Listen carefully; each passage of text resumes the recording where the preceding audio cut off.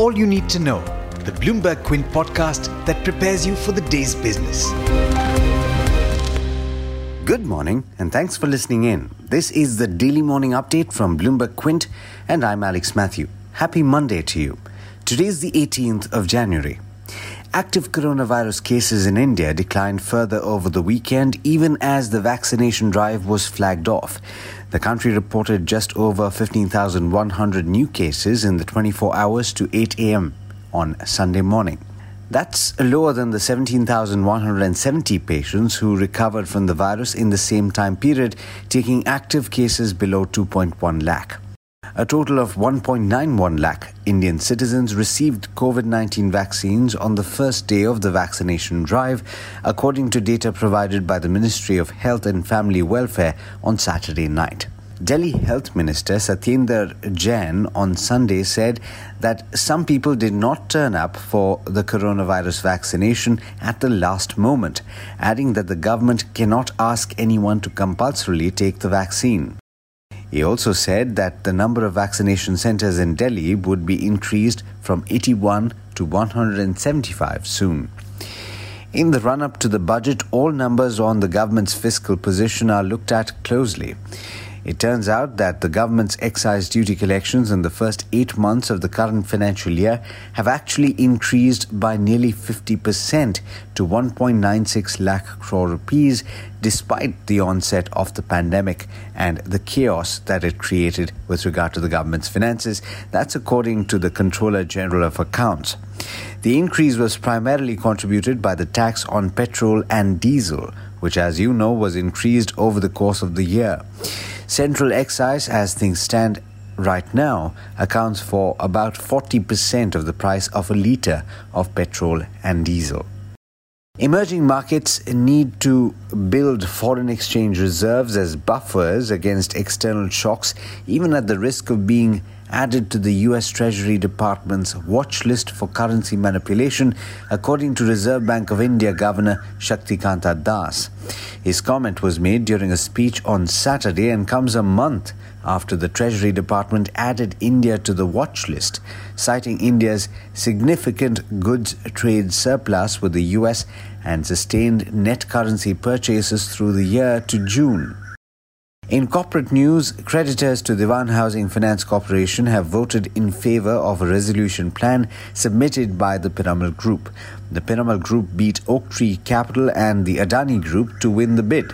The sixth round of voting on resolution plans for DHFL closed at 8 p.m. on Friday, with 93.5% of creditors voting in favor of the Piramal Group. Competing bidder Oaktree Capital Management managed to get only 45% of the votes. Taking that story further a little, those holding fixed deposits at Dewan Housing Finance Corporation will take a steep haircut on their savings as per the resolution plan approved by the Home Financiers Committee of Creditors. You'll find more details in the story on the website bloombergquint.com. Now, WhatsApp has delayed the introduction of a new privacy policy announced earlier this month after confusion and user backlash forced the messaging service to better explain what data it collects and how it shares that information with its parent company. WhatsApp had asked users to agree to the new privacy policy by the 8th of February, but has pushed that deadline to the 15th of May while it further explains the changes. In international markets, all three early risers in the Asia-Pacific region have started lower in trade, and US indices futures are pointing to a negative start to the week. And with that, it's over to Hormuz Fatakia for the trade setup for the day in India. Morning, Hormuz. How are we looking this Monday morning? Good morning to you, Alex, and to those tuned in as well. I'll cut straight to the chase today, as we all know what transpired in the markets last week. There are lots of stocks that I have for you today, and I'll start off with HDFC Bank. India's largest private lender's net interest income and net profit was ahead of consensus estimates, while asset quality remained steady for the third quarter. Provisions declined sequentially but rose from the same period last year.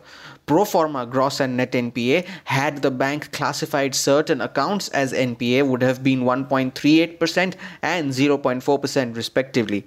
The bank's subsidiary HDB Financial reported a net loss for the quarter as bad loans saw an uptick. Most brokerages, though, have raised their price targets on the bank, citing a stronger growth outlook. L&T Finance Holdings saw its highest quarterly disbursement in the farm equipment and two-wheeler finance since FY17. Collections too were higher as compared to the previous quarter. Net interest income was ahead of consensus estimates, while net profit was below. Asset quality was stable. Provision coverage ratio rose from 57% last year to 64%. Shoppers Stop's net loss widened in the December quarter, while margins saw a contraction as well. However, the loss was lower than estimated. On the positive side, the company said that conversion and memo sizes continued to be higher than last year, while sales growth of the Omni channel was triple as compared to the previous year. It also repaid debt worth 125 crore rupees from the rights issue proceeds, turning into a debt-free company once again. Some strong results from Apollo Pipes. Net profit and EBITDA more than doubled from last year, as did margins, which stood at nearly 20% from 10.5% last year. Volume growth for the quarter stood at 7%. It said that planned capacity additions will boost sales momentum going forward, and it is on track to commission the greenfield facility at Raipur by March of 2021.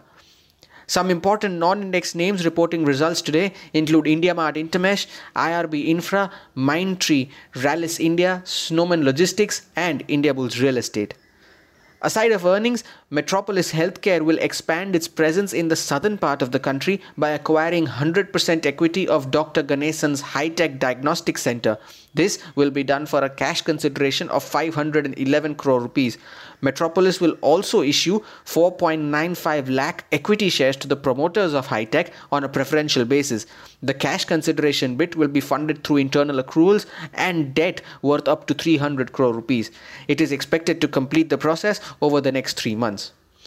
Wipro has been chosen as the strategic technology services partner by Fiat Chrysler to establish its first global digital hub in Hyderabad.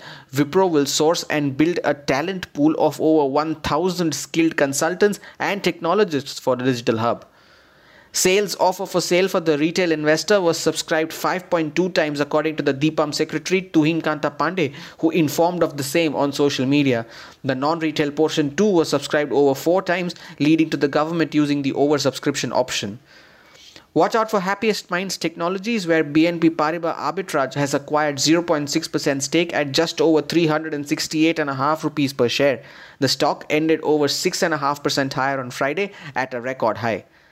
And lastly, the IPO of Indian Railways Finance Corporation or IRFC opens for subscription today.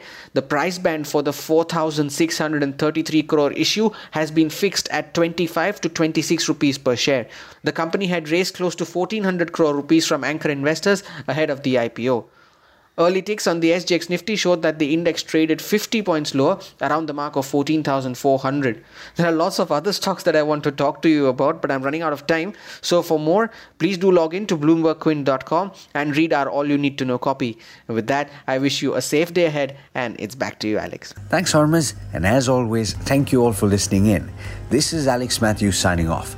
Have a great start to the week. I hope you enjoyed listening to All You Need to Know. Did you know that you could listen to the show on the IVM Podcast app? On the IVM Podcast app, along with this, we have a number of other shows which you think you'll enjoy. Listen to Cyrus Says with Cyrus Brocha as the host. Listen to Paisa Vaisa with Anupam Gupta. The Scene and the Unseen with Amit Verma. Or Shunya One hosted by Shiladitya Mukhopadhyay and myself. Check out the IVM Podcast app to get more talk content that you will enjoy.